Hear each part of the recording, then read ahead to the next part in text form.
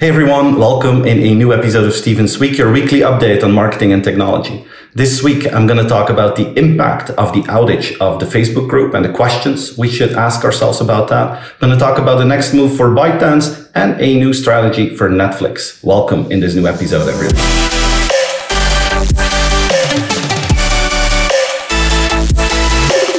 As you all know, the Facebook group went down this week. 3.5 billion people were out of Facebook Messenger, Facebook, Instagram, and WhatsApp. As a consequence, we all had to go back to phone calls and SMS messages. Can you imagine that? We were back in those days. And the financial impact was huge. To give you an idea, every minute that the Facebook group is down, they lose about $160,000 in revenues. So they lost more than 50 or 60 million during this downtime. And this outage was the biggest one they ever had. It's quite exceptional that something like this happens. Last time that they had issues was back in 2019, but this was really the big one. And it sets a question mark on the dependency that all of us have on these big groups. Edward Snowden tweeted that, when we're talking about splitting up platforms and monopolies like Facebook, it shouldn't just be about the competitive impact, but also on the impact on society. If all these platforms that we rely on are connected, the impact can be huge. If in some countries, in some parts of the world, day-to-day life is happening through super apps. If they go down, people can't function anymore in their daily activity. So more and more, our life depends on the quality of the internet, and that connectivity is up. And if all of that is merged together, that can have a huge threat on our future lives. So it's a question mark, and it should open the debate about the future of super apps and how dependent we want to be on those as a society.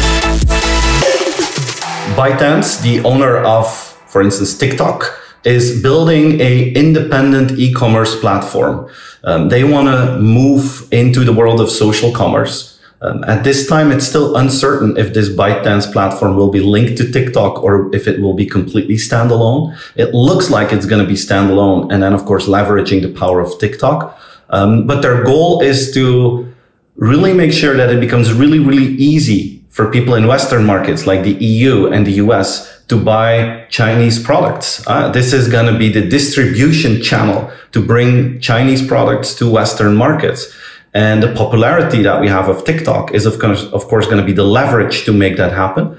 But ByteDance is more than TikTok. They own more than 50 apps. They are in different industries, and all of those tools are working really well and are extremely popular. So if they could leverage the power of all of those tools to that independent, centralized e-commerce platform, that could really create a shift in the market. It's unclear for now when it will be launched. But looking at the speed of implementation of a company like ByteDance, we can expect something to happen in the next couple of months.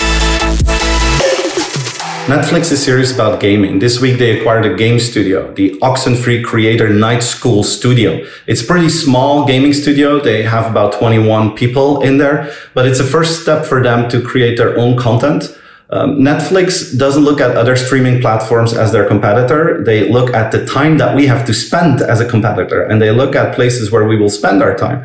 And watching content is one thing, but gaming is another very important one. So Netflix wants to extend its reach among consumers, and gaming is the platform to make that happen. And the fact that they're acquiring a company in that field just shows that in the next few months, we can probably expect Netflix to announce its gaming platform coming to the market.